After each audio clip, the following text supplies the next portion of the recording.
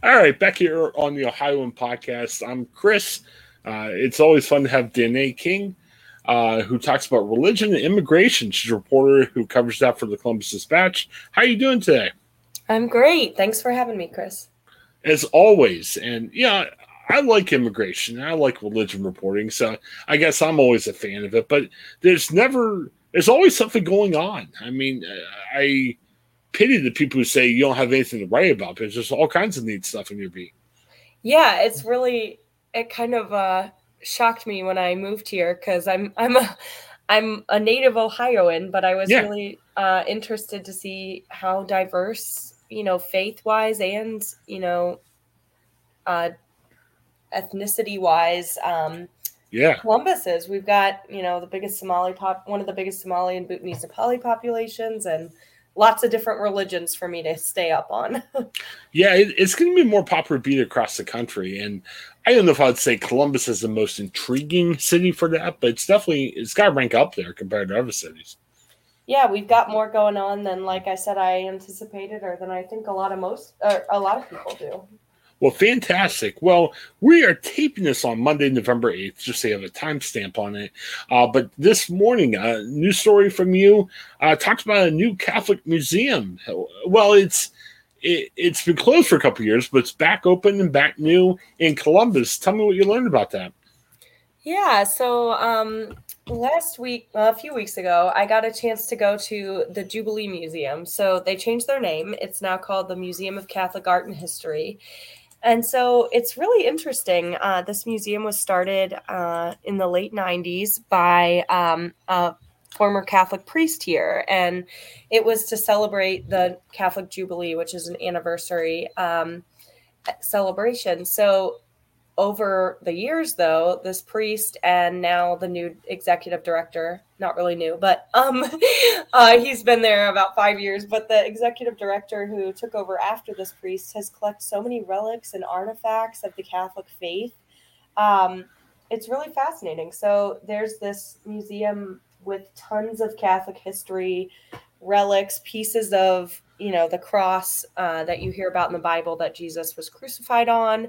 It's all here downtown Columbus at in the first floor of the Catholic Foundation. And so 2 years ago they closed. They were in Franklinton in the old Holy Family High School, and it closed because of a leaky roof was really threatening a lot of these priceless artifacts. And so with that closure, they started to kind of refine their collection, make sure most everything they had was really museum quality, and also, found this new, better location with temperature control and Hmm. just a lot closer to kind of the city center. So I talked to the head of the Catholic Foundation. He was telling me they're thrilled to have this in the first floor of their building because it's close to, things that a lot of people might want to see if they visit Columbus or are taking their kids around, like, the Museum of Art, the library, the cathedral downtown. There's a lot to see down there, and this kind of just adds to it. So it reopens actually tomorrow, Tuesday, November 9th, to the public after 2 years of being closed. Wow. And I'm looking through the story here, and a lot of interesting items. I think the first one you talk about, it's very interesting. Talking about a spear, similar to what was used to stab Jesus on the cross.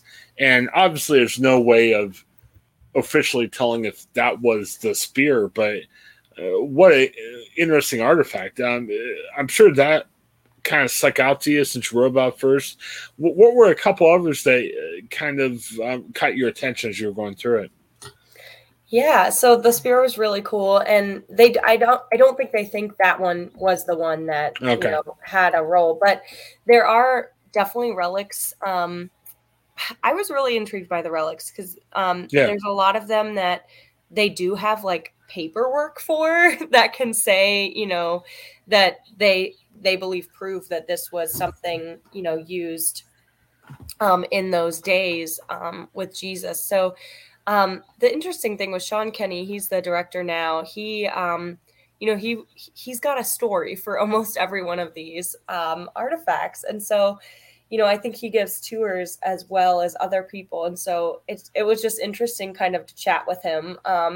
So one of the things that stuck out was, his story of the cross and having a splinter from the cross that Jesus died on. And Oh, wow. so, yeah, he told a really great story about the woman who found it and just how she found it. Just that, I forget the name of the woman, but the story was really interesting in that she went back and, crucifixions were really popular during that time. That sounds weird to say, but it was, they were prevalent. And so she went to the Holy Land and she found an ill man and walked around to different crosses in the field where Jesus had died. And they had him kind of lay hands on each one of the different crosses. And after he touched one, he was healed. And, Oh, okay. That's kind of the story that goes along with this relic, is that that's how she knew this was the cross. And so, there's all kinds of interesting tidbits in this museum that, one thing they say is you don't have to be Catholic, Catholic or not. Yeah. It's really just kind of interesting to learn about all of this stuff. So I thought that was interesting. And then there's also a piece of stolen Nazi art that has a mark on the back to authenticate it as that. And I believe that has paperwork too. And, just a lot of kind of treasures in there that are really fun to explore and discover. And one of the interesting things is they're going to have QR codes with each of the pieces so that you can maybe see a video and you can read more about each of the items. So that's coming soon. And then some of the upcoming exhibits, they have a really popular nativity scene collection. There's actually more than 500 nativity scenes people can go walk through and see. And they're only going to have 250 of them out this year, but they'll be all over the Catholic Foundation. So people can kind of walk through at Christmas time. And then in the spring, they're going to have a Lego exhibit. Oh, wow. A local woman built a church out of Legos. And she's going to show that. And then they're going to do some kind of fun workshops and activities and maybe a competition where people can build their own Lego church. So I think a lot of exciting things coming for the museum. Yeah, it's crazy. You were talking about how this new place, 4,000 square feet, but they only have 8% of the museum's collection. So this seems like a massive collection of stuff.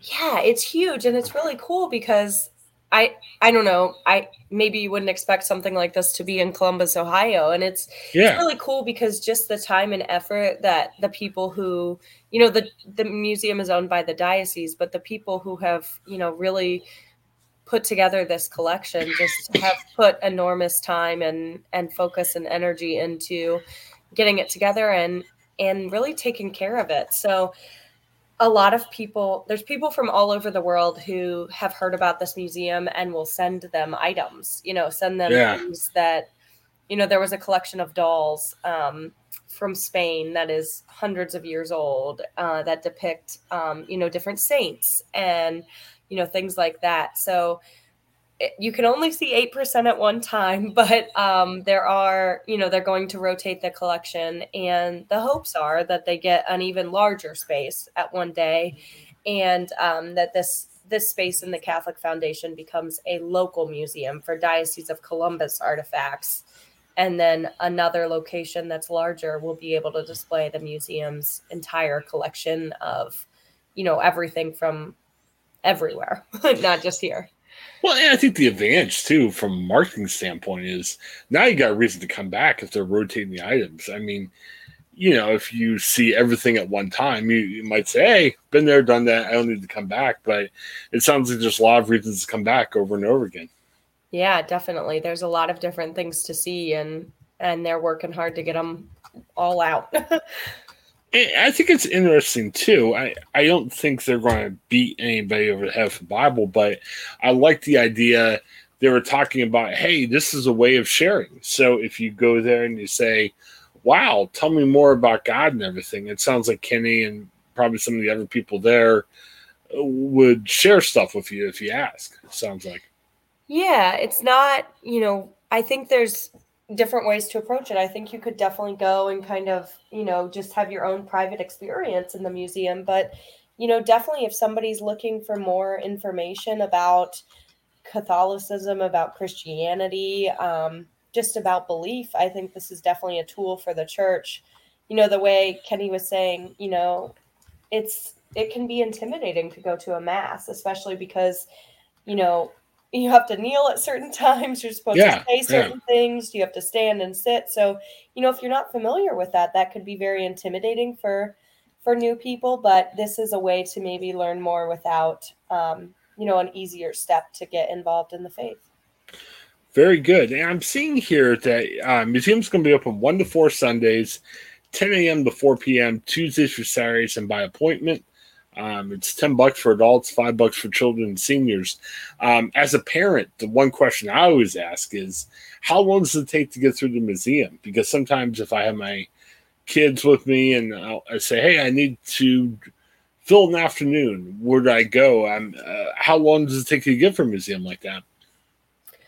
I think it depends on the person. It's a small museum, but it's packed with a lot of things. Good. I think you could go around and, read about each different piece. It could take you all day, potentially. Yeah. Oh, yeah, definitely. Well, but it sounds like it's a good thing if you have kids that don't want to be there for a long time, or if you have more time on your own. Yeah, very interesting. And like you said, too, it's not just a Catholic museum. A lot of items of faith that I'm sure of people of any type of religion can identify with too. Yeah, it definitely sounds like there's a big variety of pieces, and different people can relate to them in different ways. Okay, very good. And it is opening this week, November 9th. So by the time you'll hear this will be open for you. So definitely check it out. Believe it's 257 East Broad Street. From your story. So very good. Well, thanks, Danny. We appreciate that. And as always, check out dispatch.com. Tons of stories every day. Not just about faith or Catholic or, whatever you're interested in, from news, sports, entertainment, business. We got something for everybody there. So check it out. We were looking before we taped this. The best way to subscribe is go to the upper right-hand corner of the website. They have all kinds of neat deals for you. Check out dispatch.com. And as always, support local journalism. Thanks so much again. We appreciate it. And we'll have you back soon. Have a great day.